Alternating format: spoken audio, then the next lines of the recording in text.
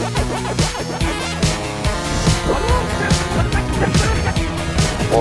needs bad.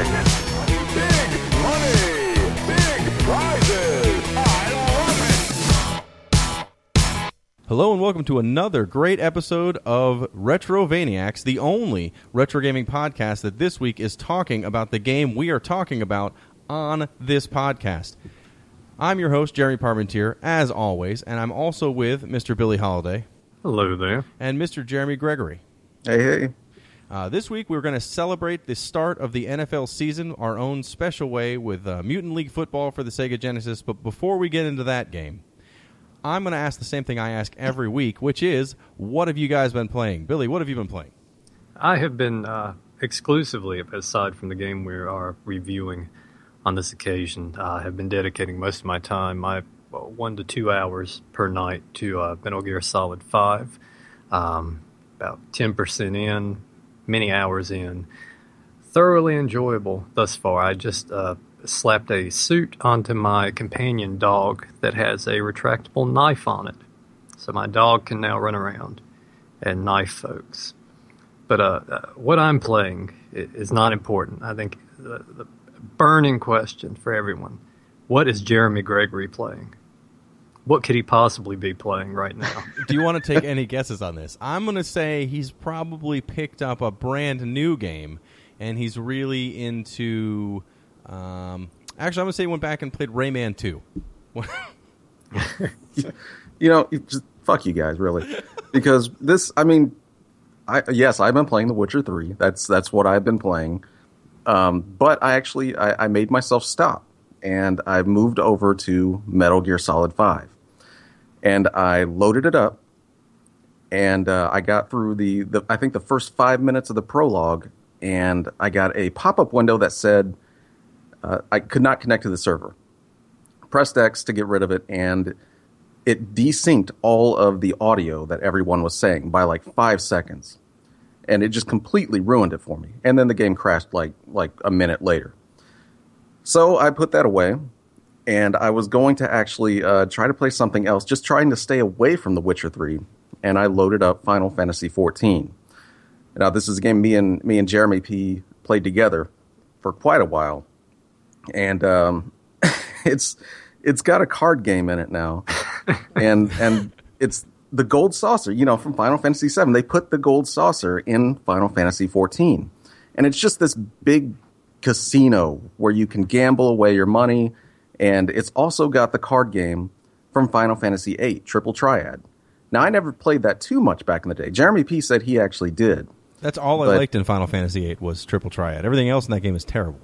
Yeah, and that's exactly what Final Fantasy XIV is now becoming for me, because not only can you play Triple Triad in the Gold Saucer, but there are now NPCs in every village and around the entire world that you can just walk up to and play Triple Triad, which, if you listen to the previous podcast, might sound very familiar to the problem that I have with The Witcher 3.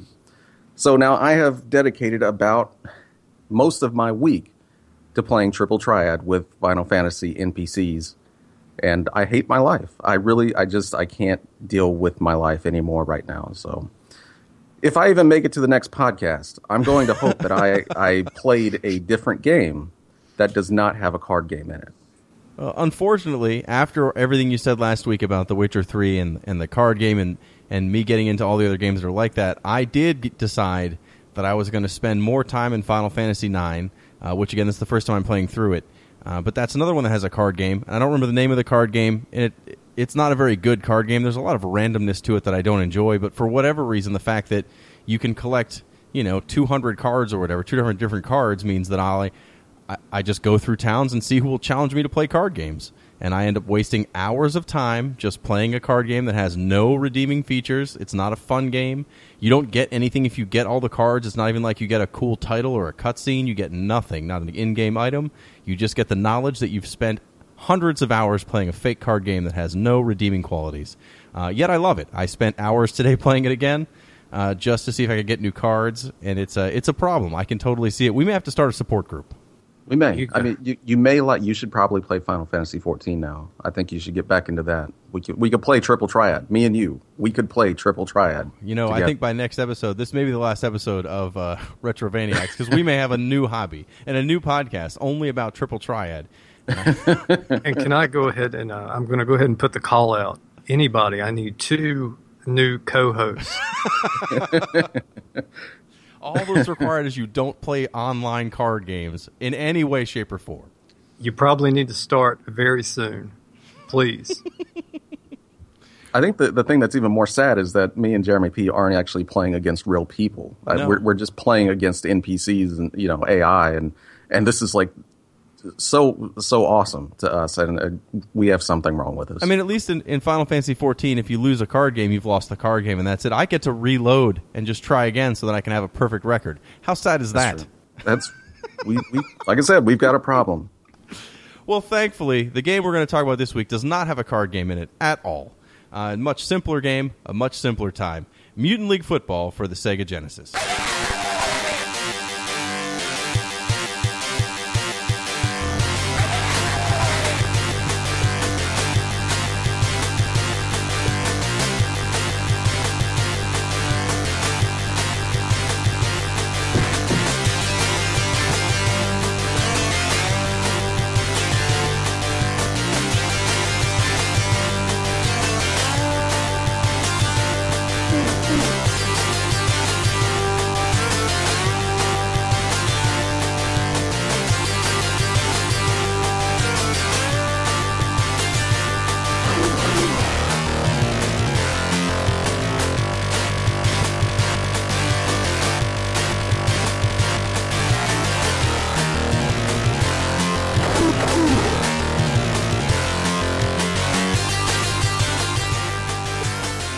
I am very familiar with this one, and going into it, this is one of those where I was really going to have to put all the nostalgia to the side, because I have a lot of very fond memories of this. I had a cousin I played video games with at least every weekend growing up, and we had NBA Jam, Mutant League Football, Mortal Kombat 2 was heavy in our rotation. Those were the 3 games we rotated through. I've put countless hours into this growing up. I remember it being just an excellent game, and I was a little worried going back, but fortunately, as we'll see as it pans out, still holds up pretty well. Well, I think it does hold up well before we get into the specifics, but because it's not just the gimmick is certainly that it's kind of a football that's made with monsters, but it's built around a solid football engine in that it's built around the Madden 93 engine. So it's at least got a strong game underneath all the goofiness that makes it a game you want to play, but not a game that after you get into it, you lose interest because there's no real mechanic and it's just kind of chaos. This actually has a strong football engine underneath the game that they've tried to hide very well with all the randomness that goes on in the game. But at least it's built around a strong unit. And this just really made me realize how much I miss playing those early 16-bit Madden games from back then. Like, I mean, this really is just a reskinned Madden with a few things thrown in. But man, I used to really love playing like Madden 93, 94 on the Genesis, and this really brought me back.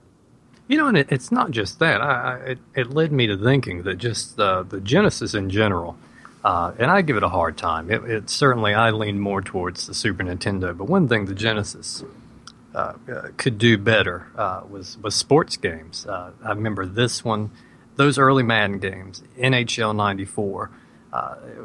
For someone who I never had any interest in sports, and I still don't to this day, and I don't play any of the current sports titles, but for a period of time there on the Genesis, I dedicated most of my time to their library of sports games. Well, yeah, the Genesis had very solid sports games, and I wasn't a big fan of any of the traditional sports games. I hadn't really played much of the Maddens or the NHL Lives or any of those, or I guess it was NBA Live and NHL something. But I didn't play any of those.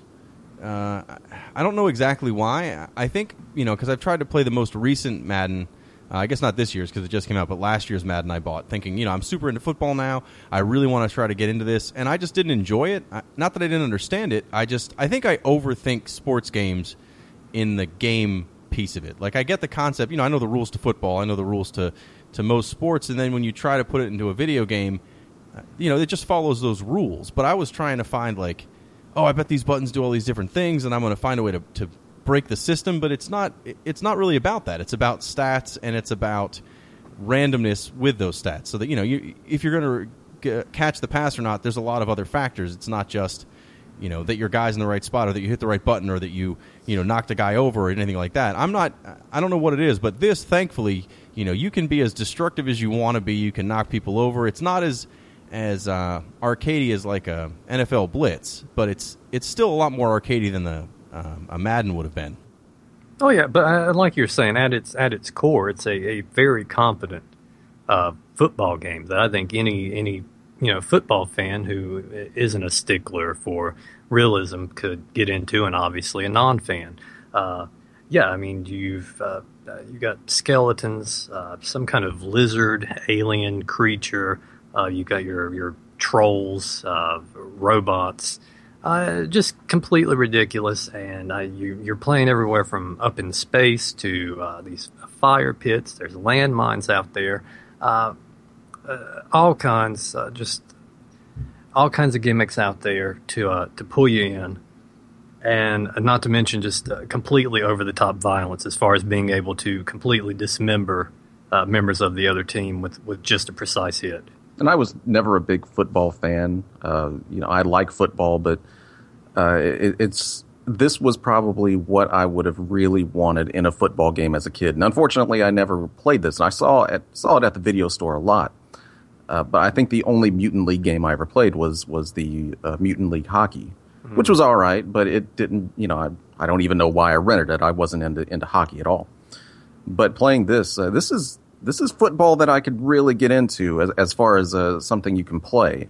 I'm kind of like Jeremy P. with the newer football games. I understand them, I know how to play them, but they're never very fun to me. And I think that's one of the things that these older 16-bit sports games in general do so well is just they're just fun. They're fun to play. You don't have to think too much about them, and they're just extremely fun to play. They're more game and less simulation, which I think the current games are a lot more realistic in a lot of ways. The fact you can play with your roster and do drafts and all this stuff is great, but when it actually gets to the game itself, it's just pretty straightforward, football rules.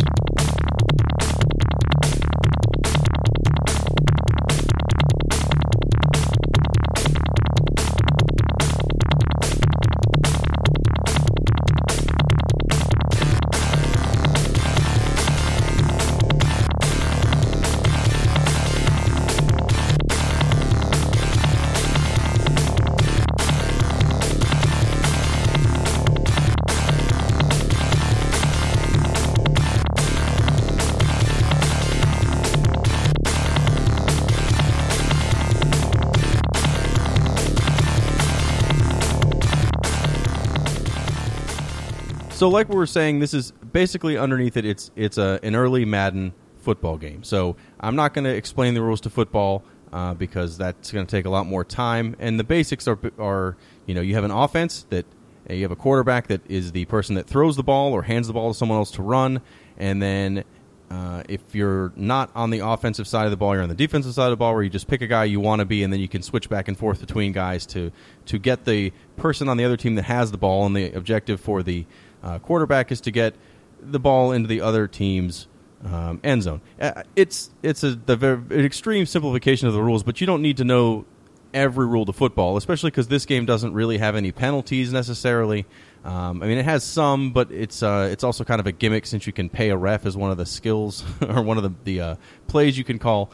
So if you're on the offensive side of the ball, you have a set of plays that you pick from so that your team is organized in a specific fashion, and then we'll decide the ways that your receivers will run. That's a pretty basic breakdown of the game, I think. But what makes this more interesting than a regular Madden, since you're not going to get the actual teams or actual players, is each team is either a group of skeletons or a group of lizard men or a group of zombies or whatever the team is. There are 16 different teams they all look slightly different.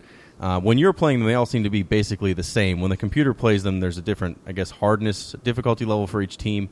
And instead of playing on a regular football field, like Billy said earlier, you have a like a moon. You're playing on the surface of the moon, or you're playing on an ice level where parts of the level will just break through because the ice is too thin. So there's almost like area fatalities you have to worry about while you're playing the game, which makes it interesting. I think one of the things I was actually most impressed with was just the variety in the teams. And that's something you definitely didn't get with those those 16-bit football games. I mean, you did have named players and stuff like that on some of them, but this one, I mean, each team has their own unique coach, and he's always just yelling at you between plays. Got their own unique sound effects, and every one of them has their own unique names and they're the things that they say after they score a touchdown. It really makes it feel like they're all just unique teams. I thought that was pretty crazy. Yeah, I mean, it would have been simple for them to just, just toss out a bunch of generic names, or just really not have names at all, and just make each team just a team of clones. But it seems they put a lot of work into kind of giving each team their own personality. And like Jeremy P. said, you see that more when the computer is playing as them. And initially on the selection screen, there are ratings for the skill level of the team, I guess, starting with your all-star teams, which we always banned from competitive play when we played, which it's the best of the best from every team, all the way down to the poor lowly 60 whiners who have 0 as far as their toughness goes. But that's the team you always want to play against. That's the team you want to play against, yes, and that's the team that if you really want to challenge yourself, you will try to take on and mold them into something greater. Oh, there's also a violence setting level. You can have it from barely violent, where it's still more violent than a Madden game, where you could still crush an opponent, literally killing that player so you won't see them again. To I think the maximum level is like annihilation level, where literally you can explode other players by diving into them. I think when you play annihilation level, the fatality areas on the field are worse, or there's more of them. I'm not necessarily sure because I can't really tell. It's not like it spells it out for you, but it definitely makes the game more interesting and it's a lot more chaotic as people are just exploding left and right all over the field. But I'd like to meet the kid that set that level down all the way to the bottom. Who did that? You jammed it all the way up, and also you can turn off your reserves, because if your reserves are off and a player dies on your team, you're down a guy, and you can really pretty much get down to nothing there. And I never did that usually, because literally if the violence was all the way up and the reserves were off, you were going to have maybe 2 guys out on the field eventually.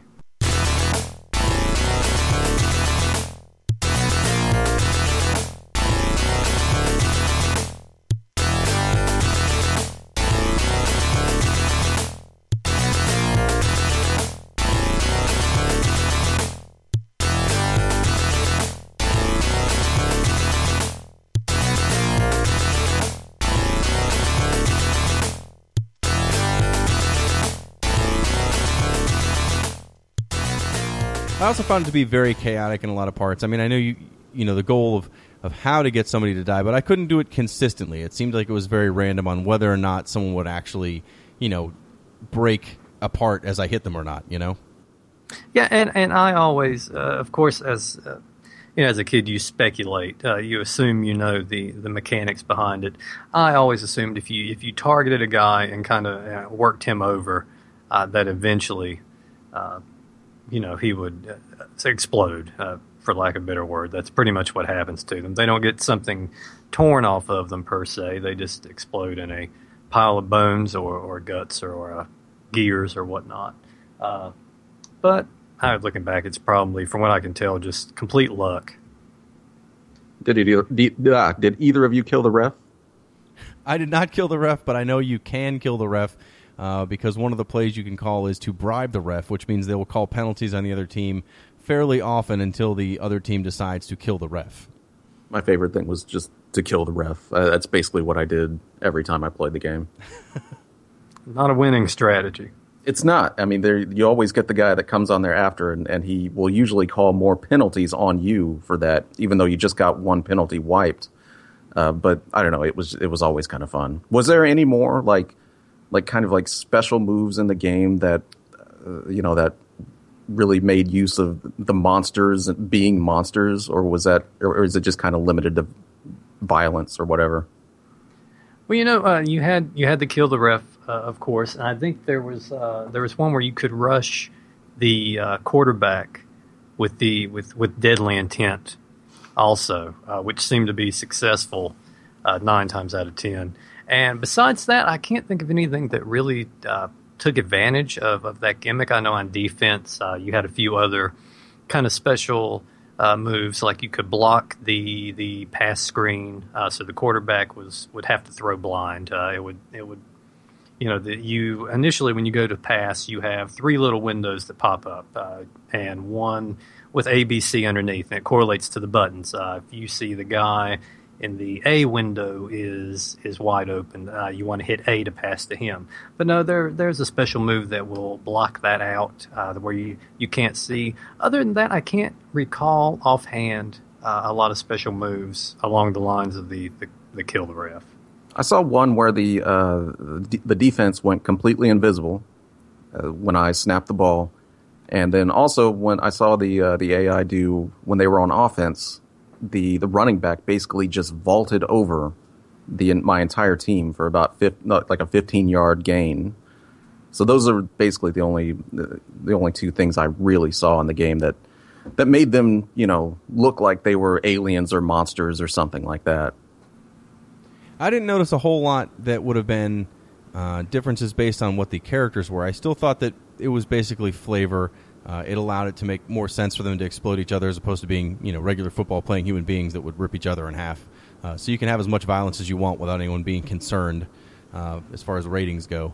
I did notice that there are some inaccuracies with following the actual rules of the game, not just with penalties that aren't called, because pretty much unless you can get an offsides penalty called against you, but that's pretty much it. I guess delay of game, unless you bribe the ref, then all these other things are called on you. But I did notice that, for example, on a kickoff, if you get the kickoff, and unlike in the NFL where if you don't touch the kickoff at all and the other team touches the ball, that's where you get the ball. Instead, in this game, no matter what happens, if the other team touches the ball, it's their ball, and they get to run with it and score a touchdown on you. So I found that out by accident, but that's one of those things where I was like, oh, I wonder what other rules aren't being followed that are going to kill me in this game. But thankfully, I was playing against the 40 whiners or whatever, and I was able to come back from that touchdown pretty quickly. I guess one of the things that kind of sucks for me is that there's no season mode at all. Or if there was, I didn't notice it. You just go in and you basically got single game. You can play a playoff series, and I think that was about it. I don't remember what Madden 93 actually had in it, but it seems pretty bare bones for a football game as far as what you can really do on your own. Yeah, I know there is the playoff mode, but I mean that puts you right into it's just a handful of games. A full season mode would have been nice. It didn't make it in there. I think this really seems like a game that kind of stressed cooperative play or versus play rather with friends more than But yeah, the single player, it's a lot of fun to play, but yeah, very bare bones. Yeah, this is definitely a game that would be more fun to play with somebody else or against somebody else. But I think it's how most sports games end up being anyway. I mean, we mentioned Blitz, and I didn't play Mutant League Hockey, but I did play, like Blades of Steel and stuff. All those games were way better with another person as your opponent as opposed to the computer, but they were still totally fun by yourself. Did you guys have any go-to plays that was like your main play whenever, like third down or whatever? My strategy, mine also wasn't the soundest, but I always picked I can't remember the name of the play, but it was the long pass, like the absolute longest pass. The hell scary. And I would pick that 3 times, and if it didn't work, I would usually punt the ball. That was that's my secret. People are free to use it if you want. That was my secret to success. I was never able to get a running play to get me more than 2 to 3 yards. And again, in an actual game of football, getting 3 yards a run is okay. But I was never to get like a good breakout run play. Almost everything I did was some kind of screen or or just some kind of dump pass where I could run off to the side and run to the sideline, get about 5 to 10 yards on a pass play and go from there. So I had a couple big pass plays, but generally I found it much easier to just dump the ball, get 5 yards, and do that over and over again. I could never get the passing quite down in this one. Like, I know how to snap the ball and find a receiver, but after it's thrown, the act of actually catching the ball, I don't know if it was just because the way the game, it kind of moves a little choppy when there's a lot of stuff going on. And especially when you throw into a crowd or whatever, it just seems like it wasn't, sometimes it would catch it, other times it wouldn't, even if I was doing the same thing as I was before. So I don't know if I was missing something there, but I don't remember ever having that much problem playing the old Madden games with that. And I think that is something that worth addressing. I think it is an issue I noticed also. If you try to, especially with running plays, you might notice, like Jeremy said, there's a little choppiness to it when you have, both teams almost in their entirety on the screen at once. But it seems with most passing plays, there is going to be one guy that's just and I don't know if this is how it works out or if just my experience, there just seems like there's one guy that's always going to be a bit more wide open than the rest. And if you don't throw it to him, more than likely you won't connect. It always seems like with the passing plays, there's one correct choice. Yeah, I kind of noticed that as well. I could definitely usually find that open guy, but even after I threw the ball and you could see the X on the ground, even if I was standing there wide open, I would sometimes, it just wouldn't even connect. And I don't know, that might just be random or depending on the person you're throwing it to. I don't know how deep this game got, but for the way it looks and plays, it seems like I should have caught that ball every single time. I think a lot of it is randomness. I think a lot of those older games had, and I didn't see any stats here, and there could have well been stats like in the manual or something that said like this team's good at catching and this team's good at running or whatever the deal was. But I think a lot of it was random because, again, I think I was overthinking a lot of these games where I was looking for a reason I didn't catch a ball as opposed to just saying, well, it's random. Sometimes you'll catch it because sometimes, or sometimes you don't catch it because sometimes you just hit your hands wrong or whatever it is in actual football. And I think that's supposed to kind of simulate that to some level. So in general, I think this is a pretty solid game, a solid football mechanic game. I like all the extra flair that makes this more interesting. I like that all the teams are monsters. I like that you can basically just bash into everybody without worrying about penalties. There's no holding calls. There's no pass interference calls. It's just kind of dumbed down in that aspect, but just kind of bare-knuckle football where things happen to explode and you have pits of fire all over the field. I find that much more enjoyable than sitting down to play a regular game of Madden or any other sports game. If I could play a game like this that has that more arcade feel, I think this still holds up pretty well, especially because you don't need to worry about rosters since none of these people are real or people. And maybe this is the way real football should be. Maybe they should look into it. But yeah, it's an excellent game. Like I said earlier, whether you're a football fan, non-football fan, I think you can come together and enjoy this one. I can't recommend this one enough. The hockey game, though, I only rented a few occasions. Didn't really care for it. There was also a basketball game that was in the works, but for whatever reason, did not come to be. Maybe fortunately, because I thought the hockey game was a big step down. For me personally, I really like this game. Even though it's kind of in a weird place, it's not quite what I'd call an arcade football game like NFL Blitz, and it's not quite a sim like Madden was. It's kind of in the middle, and I can definitely understand why there's such a huge cult following for it. And I'd totally recommend it to anyone that wants just a fun football game to play. That's not looking for all the sim badness that some of those early football games got into. But yeah, this game's really fun. Speaking of a cult following, Billy had sent us a link that showed that there's, a Kickstarter for this that already started, or is this an actual approved project that's coming out for a rebirth of the Mutant League Football series? I couldn't find a lot of solid details. All I know is it's a trailer for an upcoming demo. I don't know if it's going to be a crowd-funded thing, if it's a thing set in stone, or if it's a thing they're putting out there to kind of shop around to see if anyone is interested. But it's like I said before, I am very shocked that this game never got ported over to or got an actual sequel on a later generation console. They had their Genesis entry, and that was it. Sega never put it on another console. PlayStation never picked it up. And it's that kind of cartoonish, violence that Nintendo will put in the game every now and then. It's a franchise that just kind of fizzled out, which I think is a real shame, and I am hoping the best for this attempted revival. It is kind of weird since NFL Blitz got so big at some point after this, and it seems like EA could have easily just pulled this out and done something with it, like on PlayStation or whatever. But yeah, it just kind of after hockey, it just kind of died. Well, I think especially if you're going to talk about Blitz, I think you hit both markets with Blitz. You're not just getting this is definitely targeting a gaming audience. People who are looking to play as skeletons and lizards and whatever. If you want to play an actual arcadey football game and then get to also play as your favorite players, Blitz hit all those buttons. Where this is, you mentioned earlier, Jeremy, it's kind of in a weird area where it's not really a simulation, but it's not really an arcade game. I think it's a much narrower market you're aiming at than a Blitz would be. So after Blitz, is there necessarily a need to have redone this? Unless you're going to go in that more arcadey feel, I don't necessarily know. In a world where EA put out WCW Backstage Brawl, I think there was room for another Mutant League Football. Well, we'll find out if this actually gets made, if the world is ready for one in 2016.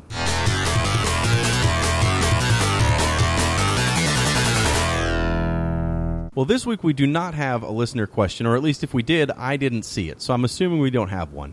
But I did want to mention this past week was not only the 20th anniversary of the original PlayStation, which is a system I'm sure we all played plenty, but it's the 16th anniversary of the birth of the Dreamcast, which is, in my opinion, one of the best systems ever made.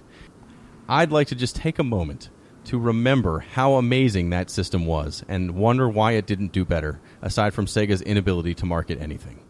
For me, I'm sorry. Go ahead. For me, I actually imported the Dreamcast from Japan when it first came out.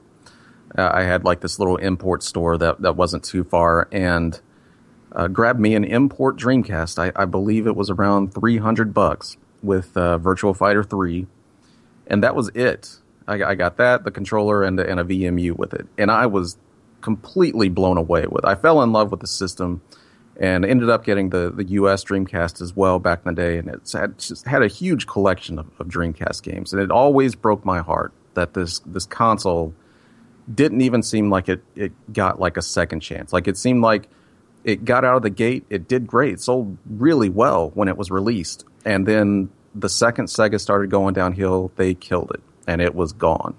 And I don't know if you want to blame the PlayStation 2 for that, or if there were sales numbers behind that were showing that people just weren't buying it, but this seemed like it was too good of a system to die as soon as it did.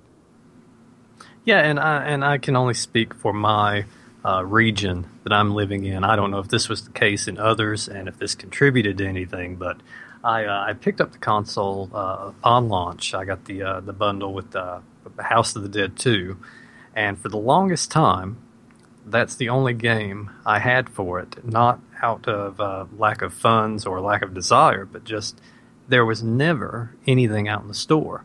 And maybe, about a year into owning the Dreamcast, I had House of the Dead 2, I had a Power Stone, which I can't say enough good things about.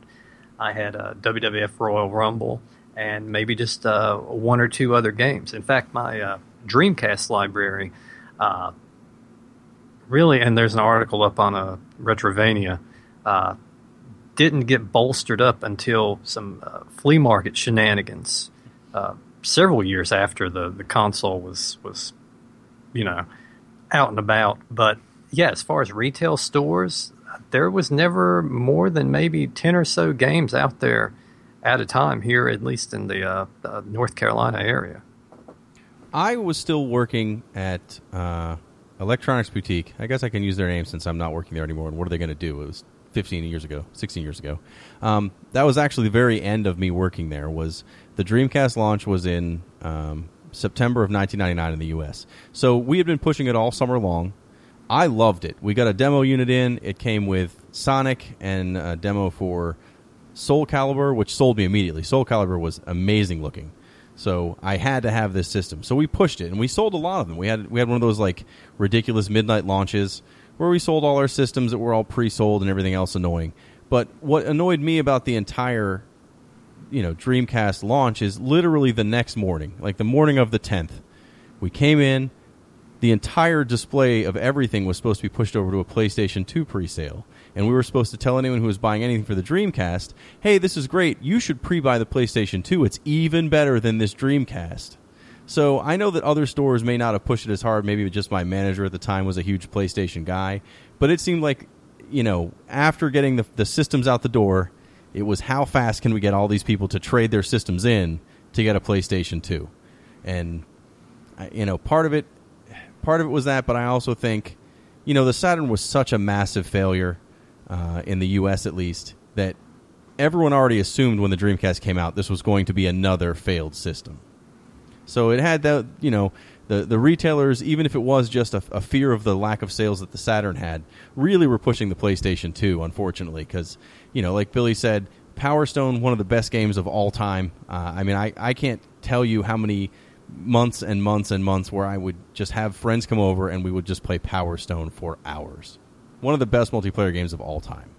There was such a great library on that system, and it's like I said, it's so weird to see a system with that many quality games just completely disappear as fast as it did. And I guess the PlayStation 2 essentially killed the Dreamcast before the PlayStation 2 even launched. There was just so many people that thought that the PlayStation 2 was going to be this amazing thing and was going to blow the Dreamcast out of the water. And while the PlayStation 2 did end up being one of the greatest systems ever made, I think there was more than enough room for the Dreamcast in there as well. It would have been really cool to see those two systems go at it.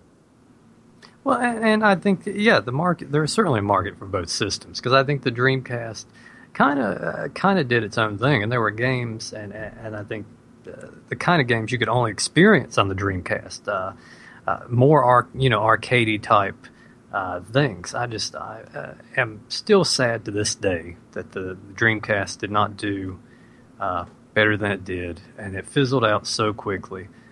Because I have nothing but praise for the system.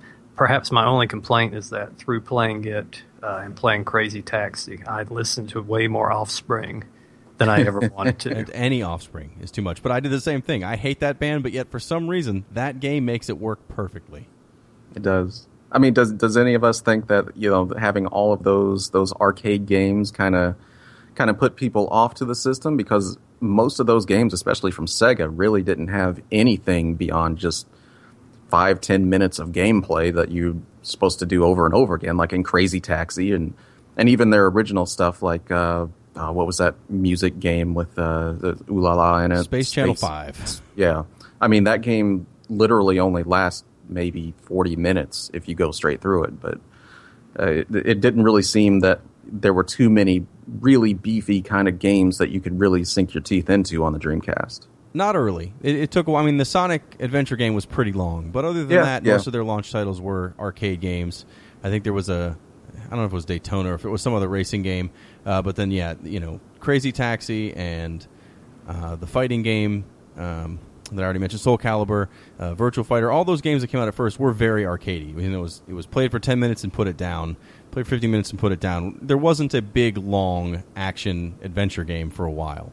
So, I can see that, but I really think it was just a mix of Sega's previous failures, kind of causing the industry and a lot of people to just assume failure out of the gate, which is a real shame, because it had a lot of, not just a lot of good games, but a lot of exclusive good games. A lot of games that were only on the Dreamcast that people may never have given a chance.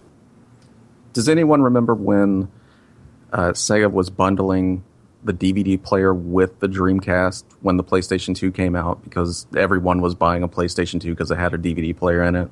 Like, I seem to remember that they had this, they were just trying to give away the Dreamcast at some point, making people buy it and try it.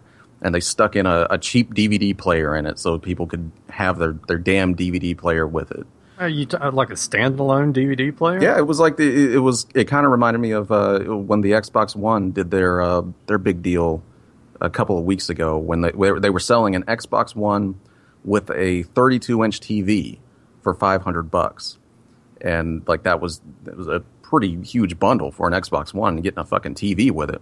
But yeah, the Dreamcast would actually bundle a DVD in there. I don't think they did it for very long, but it seemed like back when the PlayStation 2 launched, I seem to definitely remember they would put a cheap standalone DVD player in there with it. It was a big selling point. I mean, at least for what they gave us to push to people was, yeah, it does more than just play games. It's a DVD player.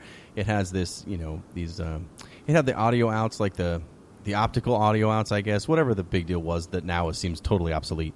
But the Dreamcast didn't have any of that. What the Dreamcast did have, though, was the first system that came bundled with actual online connectivity that did something. The Sega Net, while it was clunky compared to what we would be used to now, was essentially the same idea as what Xbox Live and the PlayStation Network and I guess whatever Nintendo's gaming network is.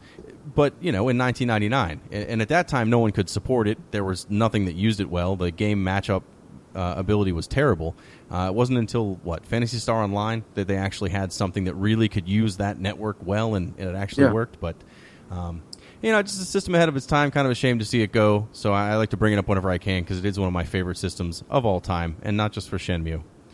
But instead of Sega, now that I've spent the last 10 minutes talking about how great the Sega Dreamcast was, next week is a different kind of celebration. First off, it's our 10th episode, I believe, which is surprising because I thought we'd get through one or two.